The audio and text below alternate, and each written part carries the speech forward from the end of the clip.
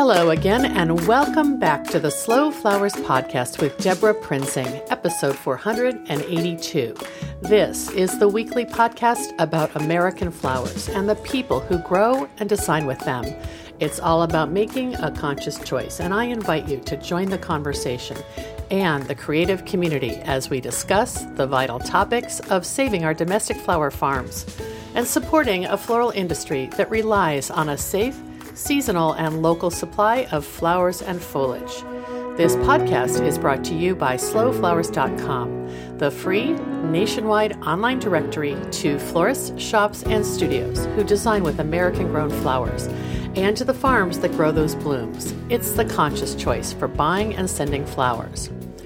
Our first sponsored thanks goes to the Seattle Wholesale Growers Market, a farmer-owned cooperative committed to providing the very best the Pacific Northwest has to offer in cut flowers, foliage, and plants. The Growers Market's mission is to foster a vibrant marketplace that sustains local flower farms and provides top-quality products and services to the local floral industry. Visit them at seattlewholesalegrowersmarket.com. I'm really excited for this week's episode and happy to introduce you to my two guests, Shannon Algiere, co-founder of the farm at Stone Barns Center for Food and Agriculture and currently the farm liaison manager there, and Jessica Galen, Stone Barns Communications Manager. I've invited them to give us a snapshot of the history and work of Stone Barns Center, and then we'll preview the upcoming Young Farmers and Cooks Conference, a 3-day all-virtual event produced and hosted by Stone Barns Center for Food and Agriculture and the Blue Hill Restaurant at Stone Barns.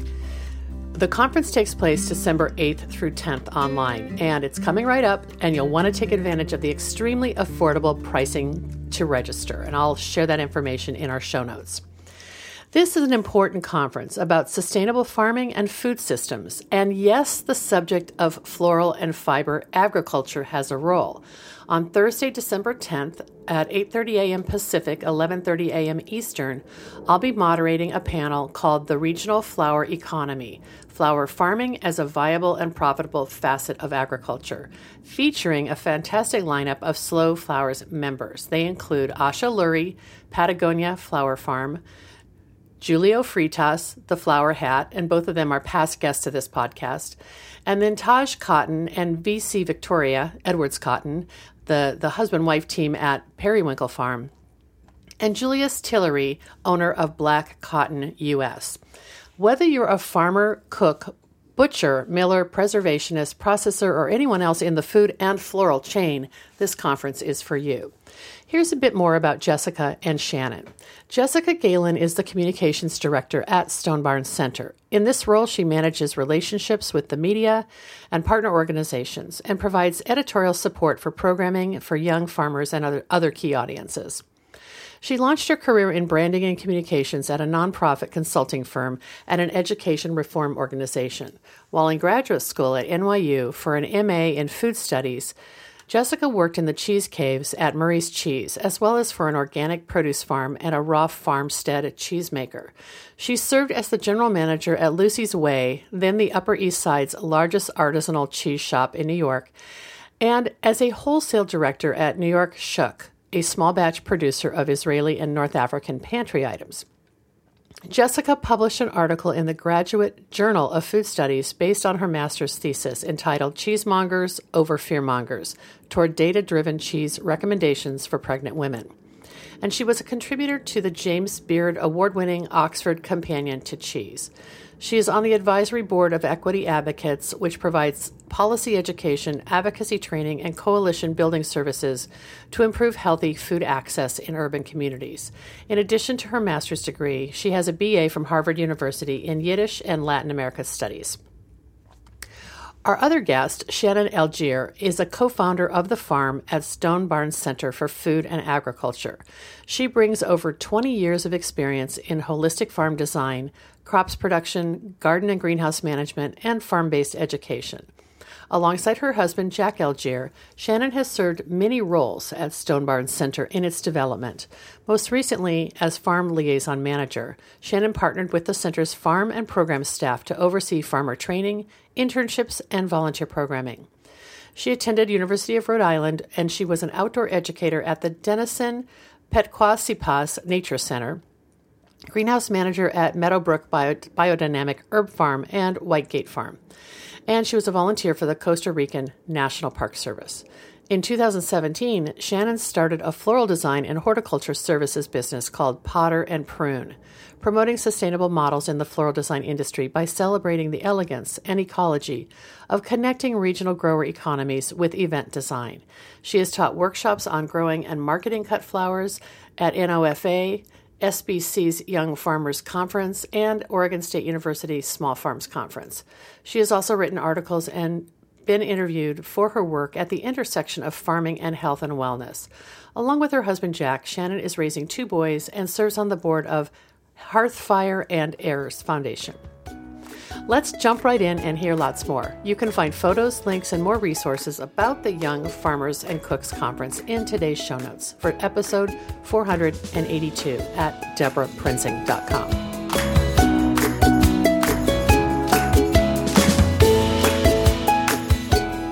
Welcome back to the Slow Flowers podcast with Deborah Prinzing. I'm so excited today to introduce 2 guests from the Stone Barns Center for Food and Agriculture. We first have Jessica Galen, Communications Director. Hi, Jessica. Hi, thank you for having us. You bet. And a name that many of you may know from social media, Shannon Algier. And Shannon wears many hats, but she's the co-founder of The Farm at Stone Barns.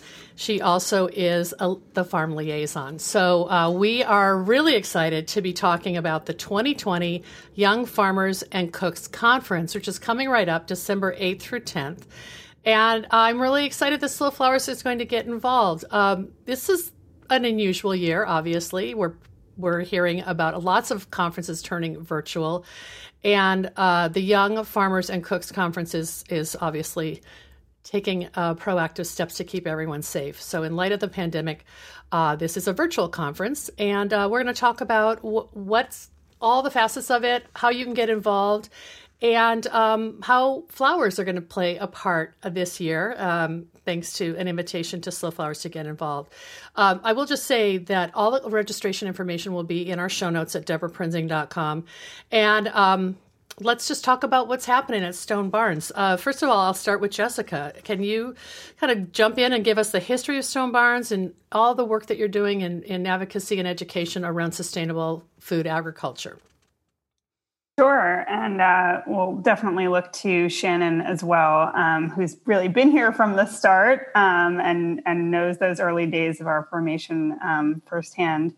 But our organization is 16 years old. We were founded in 2004 as a nonprofit, and we are really so privileged to be situated on an absolutely stunning landscape just north of New York City at the sort of opening to the Hudson Valley. So we're at this really interesting geographic location where we have access both to the rich agricultural history and setting of the Hudson Valley and everything that New York City has to offer. We're just about half an hour north of the city. So it's a really special location that offers a lot of opportunities for engagement. And we were really founded with the mission to reconnect people to the sources of their food. If you think back to the early 2000s,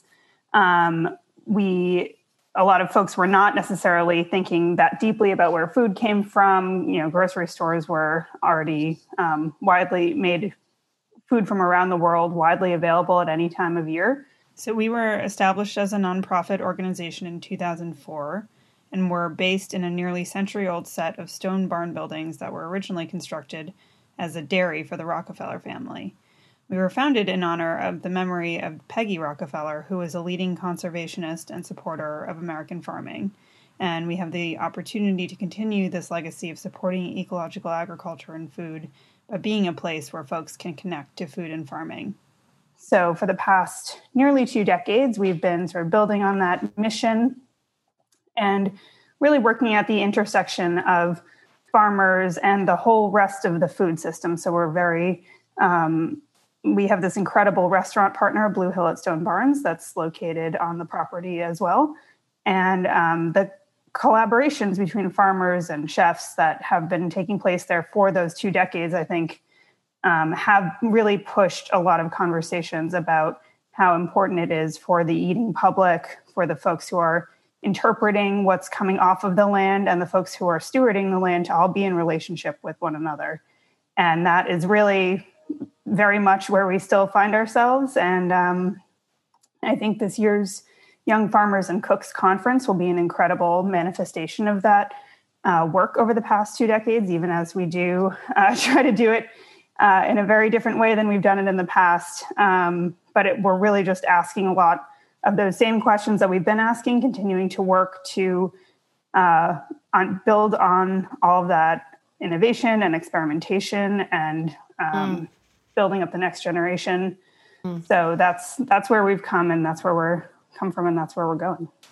Well, that's really exciting. And I've heard of Stone Barn for many years, and probably because of the original work that Shannon was involved with, because Shannon, you're kind of there at day one, right?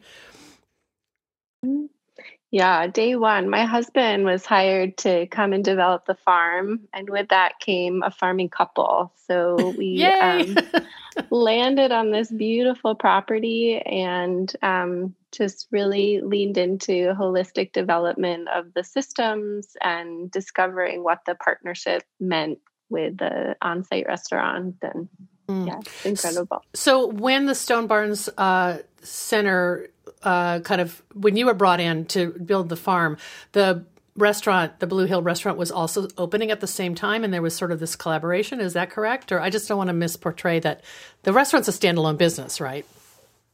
It is. Yeah. Okay. We all landed there to, start to develop the content along with the actual systems in place. So it was really, we sort of inherited this incredible piece of property as young farmers to, develop, and it included field space and greenhouse space and woodlands and pastures. Jack Algier, my husband, had this vision and gathered a great team of people together in order to start implementing that. And so we all wore lots of hats, and it was really interesting to suddenly be in this place that was a hub of an on-site chef and his restaurant team and a farmer, and how we could lean into that relationship and develop that sort of that conversation and that give and take to discover what was possible.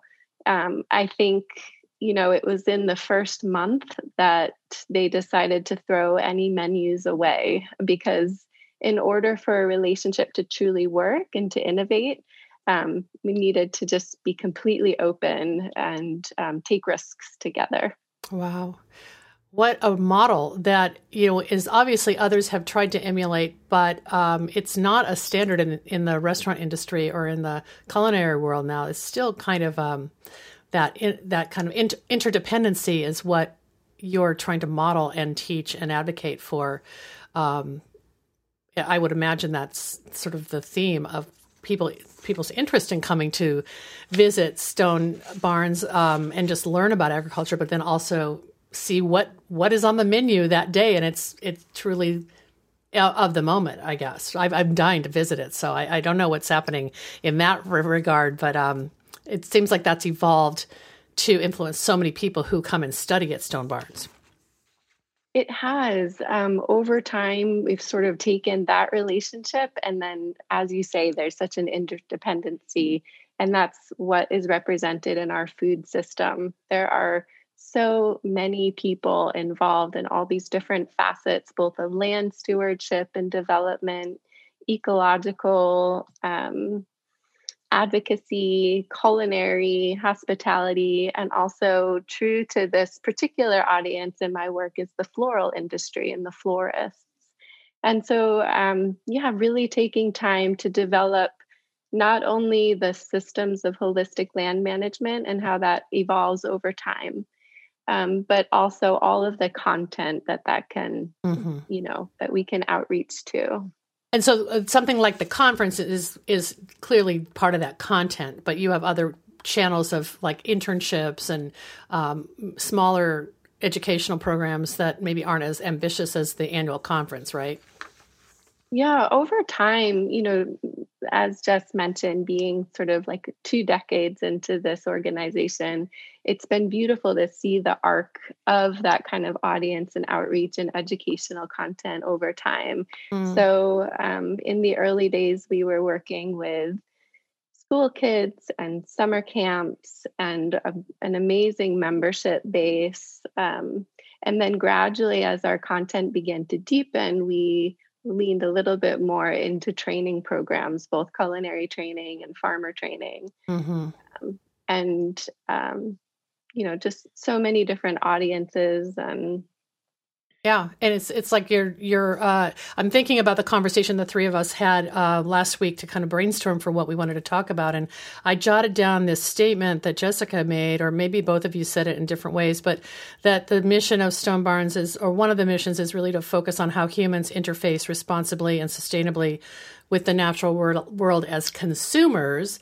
And I had jotted down what we wear, build, eat, and consume. And obviously it's more than just food. And I think that that's what I'm celebrating in seeing you acknowledge agriculture of the growing of flowers as a valid part of that. The development of the flower program at the farm really, came out of, why do we need flowers on the farm? We want them there for pollinator attraction and diversity of a farmscape, aesthetic beauty, and all of these different market streams and potential for entrepreneurial potential for the farm, as well as being a public facing place, having more content. And so, just leaning into the flower growing is a really important thing for us to be able to explore in an ecological food culture. So how did that get started in the first place, Shannon? Was it like a few pollinator plants that were, there for the insects to feast on and help, get the, propagate the food? Or like, how did flowers become part of the conversation early on? Yeah, at first it was, they were present on the farm as part of the diversity, companion planting and pollinator attraction. But over time, also, we have these incredible horticultural ornamental spaces because, just to complement these beautiful stone buildings and the visitor experience.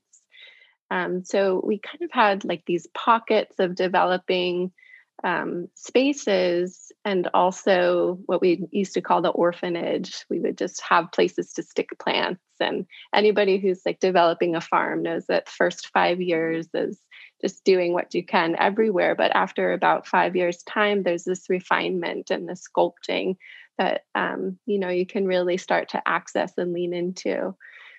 So we've just, developed indoor greenhouse spaces that are both heated and unheated, focused on season extension. I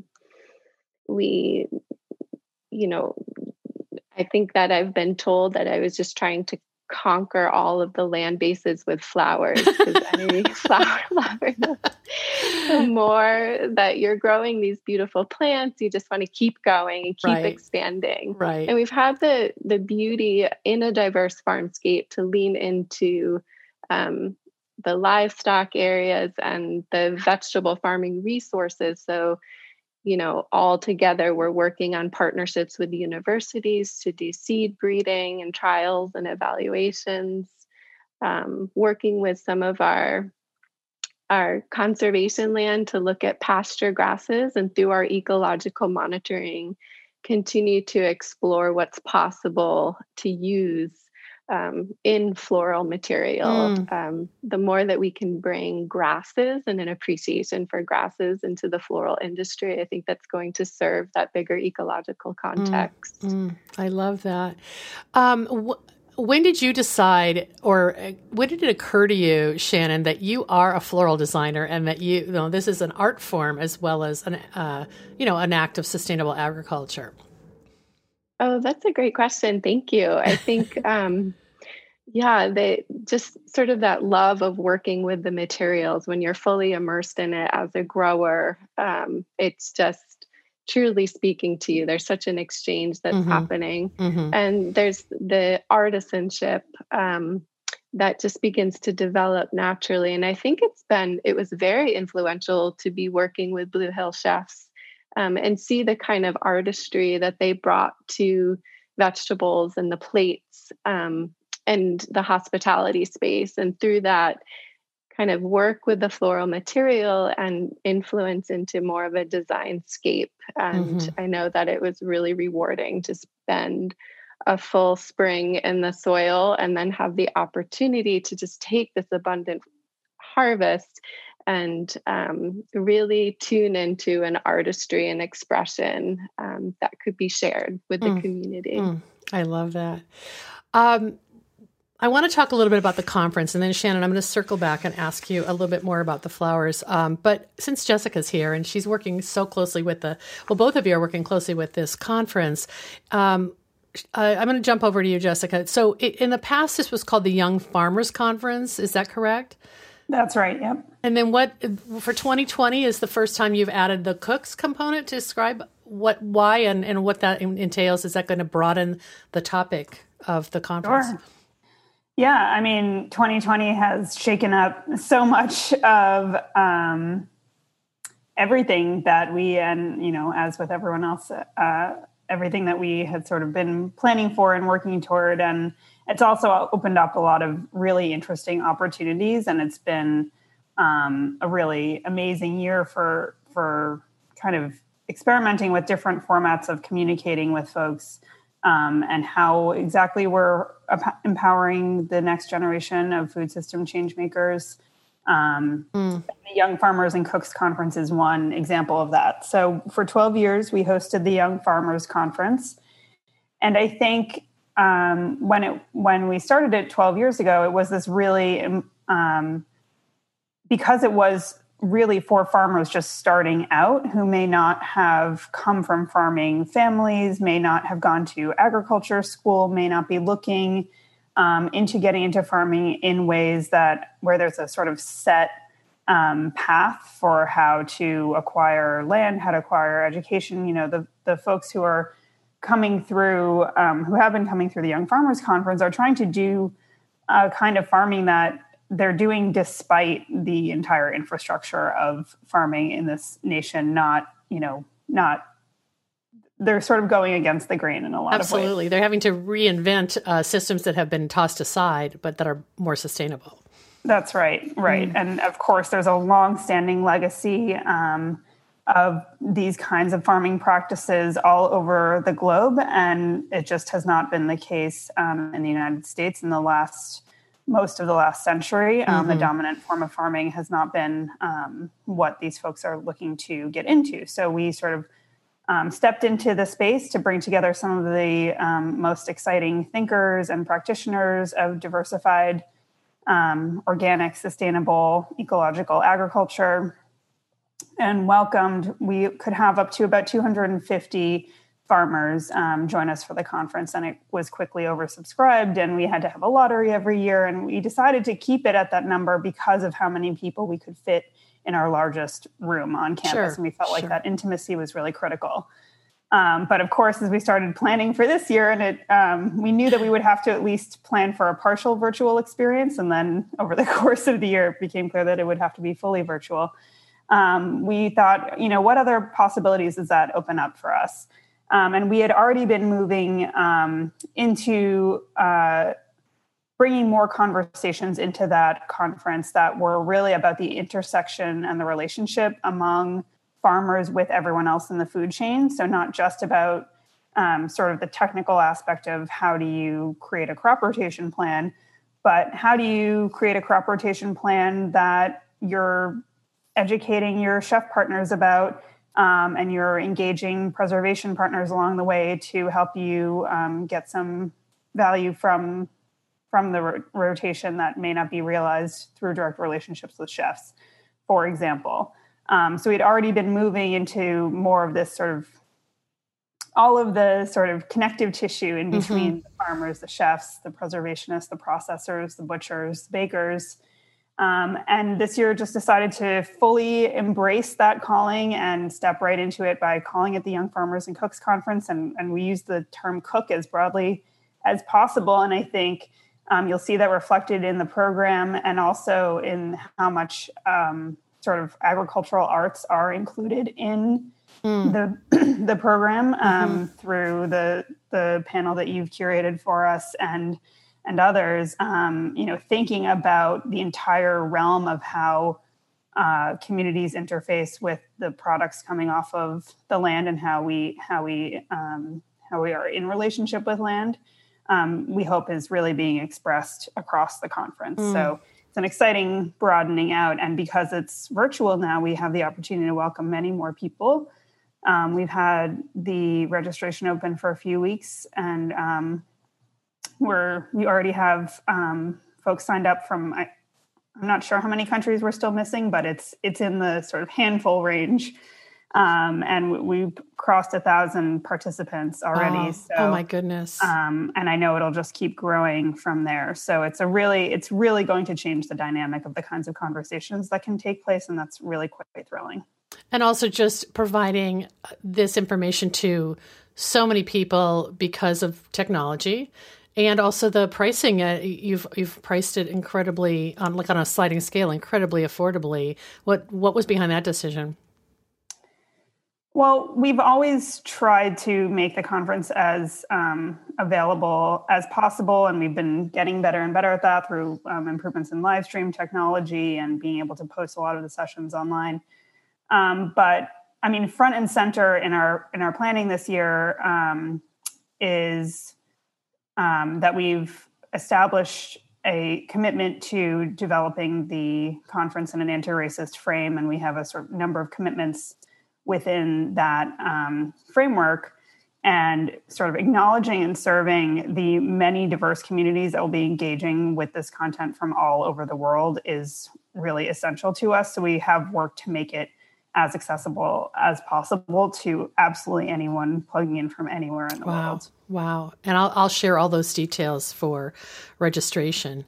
Thanks, Jessica. That's really helpful. And it's going to be December 8th, 9th, and 10th. And I think that some of the programming has already been posted in terms of the schedule, correct? So we'll have that. Yes, the entire agenda is actually live. Yeah, already, yeah. I saw what day our panel was.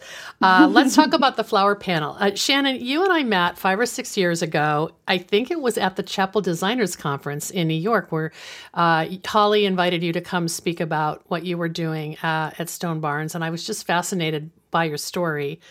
And I know that you personally are committed to floral agriculture. And I love the term that Jessica just said, floral arts, because it made me wonder how you got involved with this initiative at Stone Barns called the Arts and Ecology Lab, and how that kind of reflects the work that you're doing in flowers. And then we'll use that as a tee up for talking about the panel that Slow Flowers is going to be involved in. Yeah, it's a really exciting moment in a chapter of Stone Barns and Blue Hill partnership. And essentially, when we talk about this Arts and Ecology Lab, or the agricultural arts, what we're doing is kind of gathering all of the material that we have been building and partnering on and activating on the campus over time into this consolidated space, this hub. And that is sort of the gathering and the archiving of our work with all of this, the materials that are coming off of the land, and essentially focusing on sort of the non-edible through this lab. Sure. Whether that is the flowers, whether that's the grasses, as we've mentioned, the hides that are coming from the animals. There's this beautiful artist that we're working with that makes bone china from the bones from these grass-fed animals. Wow. So it's this beautiful sort of consolidation of all of that work. And I'm partnering with this man, Philippe, who I've been working with from the inception. He was also part of the co-founding team from the restaurant side, Philippe Gouze. And he's just he's the director of operations of the restaurant, but also just this incredible gardener and horticulturalist and florist. And he's been doing events at the restaurant and beautiful installations. And this lab is sort of a partnership between the two of us so that we can really elevate this work to the next level and get the story told. And I think one of our biggest goals for this lab in particular is how to make all of the events. There's a lot of weddings and events coming through using the restaurant venue and resource. And we would just have this goal of making it fully circular. How can we continue to not only take on some of those events ourselves through the lab, but also have a place to be able to work with the oncoming florists to talk about these issues or offer percentages of product from the property, and really just encourage some movement in the industry from the perspective that we can offer in this lens. Right, because it sounds like in the past, if someone just wants to view Blue Hill as a venue for an event, they're not necessarily drawing from all these important resources that are part of the value of Stone Barns in terms of access to flowers for decoration or that sort of thing. Is that kind of what you're talking about?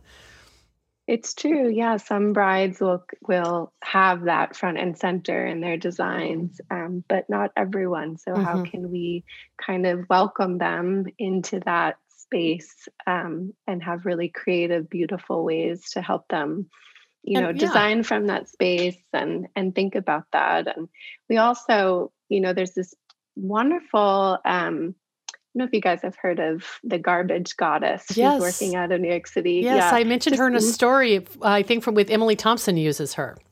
Oh, great. Yeah. That's exactly it. Just, we've been looking at our waste cycles on the farm and in our partnership with the restaurant for years and continue to develop ways of, stopping that or incorporating those waste materials into next stages. And so we're really excited about what she's doing and see that that's an amazing service to encourage responsibly. Well, I'm kind of jealous that I can't come to this conference physically at Stone Barn Center. I'm sure in the future that will happen. Kind of Jessica alluded to that, this is not a year for that. But because of that, I think it allowed you to include topics and panelists who maybe hadn't been, part of the past conferences. And you want to talk about that? Oh, I'm sorry. Yeah, I'd love to. That's what we're sort of so excited about the Arts and Ecology Lab team. Working with the conference to outreach to a couple. Deborah, we're so thrilled that you're going to be involved with us. And the Arts and Ecology team also curated this workshop focusing on culinary flowers and how both the pastry, the savory, and the beverage department is working with culinary flowers through Blue Hill. A lot of creative, beautiful things coming out of there. We also reached out to Amy Default and Kathy Hattori, and we're super excited. They curated this amazing botanical dyes workshop. And then also this really great panel, Bone Pigment Paper and Process. And that's some partners that we've been working with in the Agricultural Arts Lab that with a bone china, and then working with earth pigments, and then this woman who we've been working with on the land to encourage using things like Japanese knotweed and corn husks and some of the garlic skins to make paper. Oh my gosh. There are a couple examples of the arts and ecology space at the conference. Oh my gosh. I know. I saw those on the program, and I'm so delighted that if someone who's listening to this podcast who's interested in non-edible agriculture, there's many options for them to hear from people who are doing great work. I'm going to talk a little bit about the panel so Shannon just reached out and asked me if I would help create a panel. And I'm so honored that you thought of, including us. And so we ended up calling it the Regional Flower Economy, Flower Farming as a Viable and Profitable Facet of Agriculture. And I'm so thrilled. I'm basically just I'm just the hostess. We're going to have 4 amazing panelists. And can I mention who they are? Because I don't know if it's been published yet, but we're excited that 4 Slow Flowers members are going to be on the panel. Julio Freitas of the Flower Hat in Bozeman, Montana, and Asha Lurie from Patagonia Flower Farm in Arizona, and Julius Tillery, who owns Black Cotton USA. He's in North Carolina, so that's more of a fiber and flower kind of theme. And then Taj Cotton and VC Victoria Cotton of Periwinkle Farm. They're in North Carolina. And so we're going to have really a lot to say in a short period of time. But there's this other thing that you're doing with the panelists, and that's to set up these deep dives. And I don't know, maybe Jessica, you can talk about what is that like bonus programming that you're going like another layer deeper, to use, to be redundant, with sort of the conference topics. Yeah, I mean, it can feel really isolating to engage with this content fully virtually, as I'm sure we've all experienced by this point. So we have this idea. We've always offered roundtables of one form or another with some of the veteran farmers and agriculturalists who have presented at the Young Farmers Conference.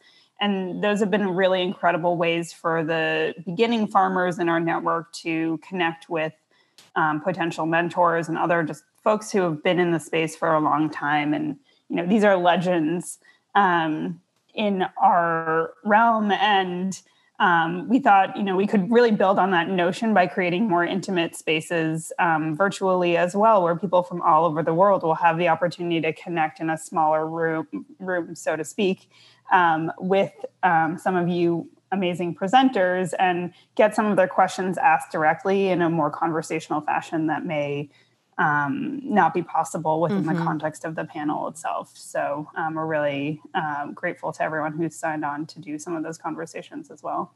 I think most of the folks that are on the floral panel have agreed to do that too. I don't know if it's probably not been announced yet, but that's kind of an additional level of programming that attendees can plug into, right? Absolutely, yeah. And that will all be evident within the conference app, which is quite robust and pretty user-friendly once you get into it. So, oh, that's awesome. Shannon, are you presenting at all, or are you too busy to present? I'm taking a back seat this year, and I think that's the beauty of the conference this year with the curator model is, really having people like yourself step forward with this incredible network. So I'll be backstage this year and definitely attending your workshop. You've been facilitating a lot of this to get us to this point, and I'm so glad you touched on those other topics. I know so many people who would just come, maybe cherry pick the topics that relate to their own farm or floral business and still get so much out of the attendance. But the larger global sense of community just blows my mind. It's just exciting. We will have all the registration details. The conference, this is airing on December 2nd, so the conference starts next week, so jump on it.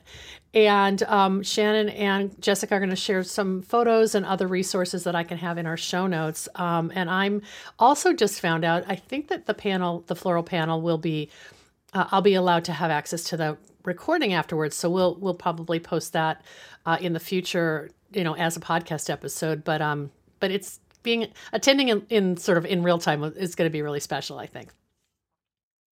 I think that's right. Yeah. Anything else that you want to mention, Jessica or Shannon, that I didn't ask you? And we could go on all morning, but we've got to get this out so people can hear about it. I hope that all of your listeners will have the opportunity to join us for the conference. I think your panel, as well as everything else, will really,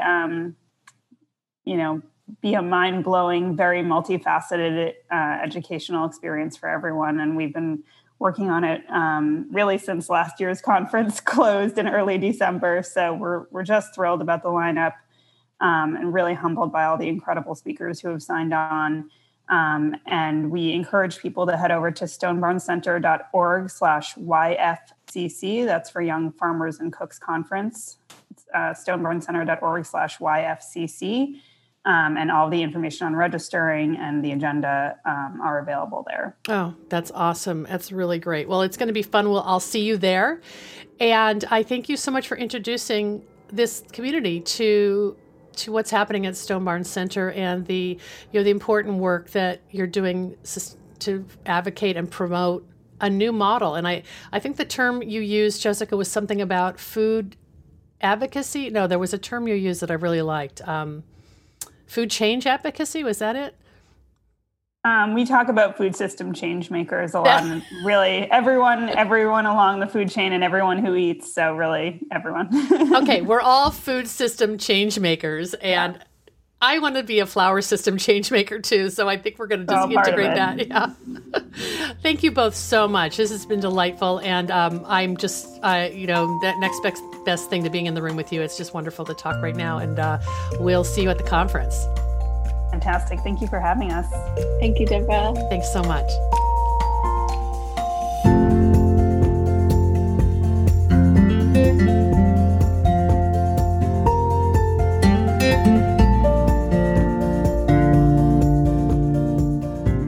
Thanks so much for joining us today. I hope you're inspired to register and join the Young Farmers and Cooks Conference taking place next week, December 8th through 10th. You can attend the entire conference for just $25, and you'll be wowed by the program offerings and speakers. You may have heard Jessica mention that the conference is being built around an anti-racist frame, and we fully support these values. When Shannon and her colleagues first approached me to curate a Slow Flowers panel, they explained that the sessions are designed in a way that will honor the contributions of Black, Indigenous, and other communities of color throughout history who have shaped the agricultural and culinary topics that the program addresses. Programs within the Young Farmers and Cooks Conference are designed to acknowledge the historical and cultural significance of the topics, to acknowledge and serve the diverse international audience that will participate, and to give space for voices and perspectives that have often been overlooked or underrepresented, especially in the realm of sustainable agriculture. Additionally, no panel will feature only white or only male presenters. And speaking of panels, in addition to our panel on the regional flour economy, here's who and what I'm excited to learn from. There's a panel called Beauty in Food, incorporating edible flowers in the kitchen, which will include a lot of the chefs who are on site at Blue Hill Restaurant. The panel will feature demonstrations and encouragement on incorporating the beauty of flowers into dishes, beverages, and cakes, presented by growers and artisan makers as they share tips, variety suggestions, and artistic techniques. There's another panel called Bones, Pigments, Paper, and Process, which introduces 3 artists applying ecological consciousness to their work and craft. They will take us through their process of land acknowledgement and working with land-based materials, as well as the steps that transform those materials into cultural objects. And another panel is called Natural Dyes for Farmers and Cooks. And it asks, how can natural dyes both connect us to our complicated histories and serve as a teaching tool? From the blemish of African enslavement to grow both cotton and indigo in the U.S., to modern textile practices that demand speed and slave wages, we have never gotten textiles right for people and planet. So what are we going to do about it? And what are the most logical, equitable, and environmental next steps? That discussion will include 4 leading voices in the natural dye world. And then a panel called Seed Companies, COVID-19, and Our Fragile Food Shed. Seeds are a critical first node in every food supply chain, so the people who run seed companies have a unique vantage point when major disruptions occur. The COVID-19 shutdowns led to the same sort of panic buying of seeds as happened in supermarkets with food. This huge increase in demand forced some seed companies to temporarily shut down or curtail operations as seed stocks diminished and experienced workers became harder to muster. Now seed inventories are depleted, demand is higher than ever, and companies are struggling to maintain the diversity and quality of seeds that their customers expect. At the same time, most companies sold much more seed in 2020 than anticipated, leading to unexpected financial windfalls that allow for expansion, growth, and special projects. This panel features seed luminaries from a range of different companies, each offering their particular perspective and plans for moving forward into an uncertain future. I hope you're as inspired as I am. What a great opportunity to expand our understanding of sustainable agriculture at the intersection of art and design. I hope I see you there. Our next sponsor thanks goes to Longfield Gardens, which provides home gardeners with high-quality flower bulbs and perennials. Their online store offers plants for every region and every season, from tulips and daffodils to dahlias, caladiums, and amaryllis. Check out the full catalog at longfield-gardens.com. The Slow Flowers podcast has been downloaded more than 664,000 times by listeners like you. Thank you for listening, commenting, and sharing. It means so much. As our movement gains more supporters and more passionate participants who believe in the importance of the American cut flower industry, the momentum is contagious. I know you feel it too. I value your support and invite you to show your thanks with a donation to support my ongoing advocacy, education, and outreach activities. You can find the donate button in the column to the right at deborahprinzing.com. Our final sponsor thanks goes to Rooted Farmers. Rooted Farmers works exclusively with local growers to put the highest quality specialty cut flowers in floral customers' hands. When you partner with Rooted Farmers, you're investing in your community, and you can expect a commitment to excellence in return. Learn more at rootedfarmers.com. I'm Deborah Prinzing, host and producer of the Slow Flowers podcast. Next week, you're invited to join me in putting more American-grown flowers on the table, one vase at a time. And if you like what you hear, please consider logging onto iTunes and posting a listener review. The content and opinions expressed here are either mine alone or those of my guests alone, independent of any podcast sponsor or other person, company, or organization. The Slow Flowers podcast is engineered and edited by Andrew Brenlin. Learn more about his work at soundbodymovement.com.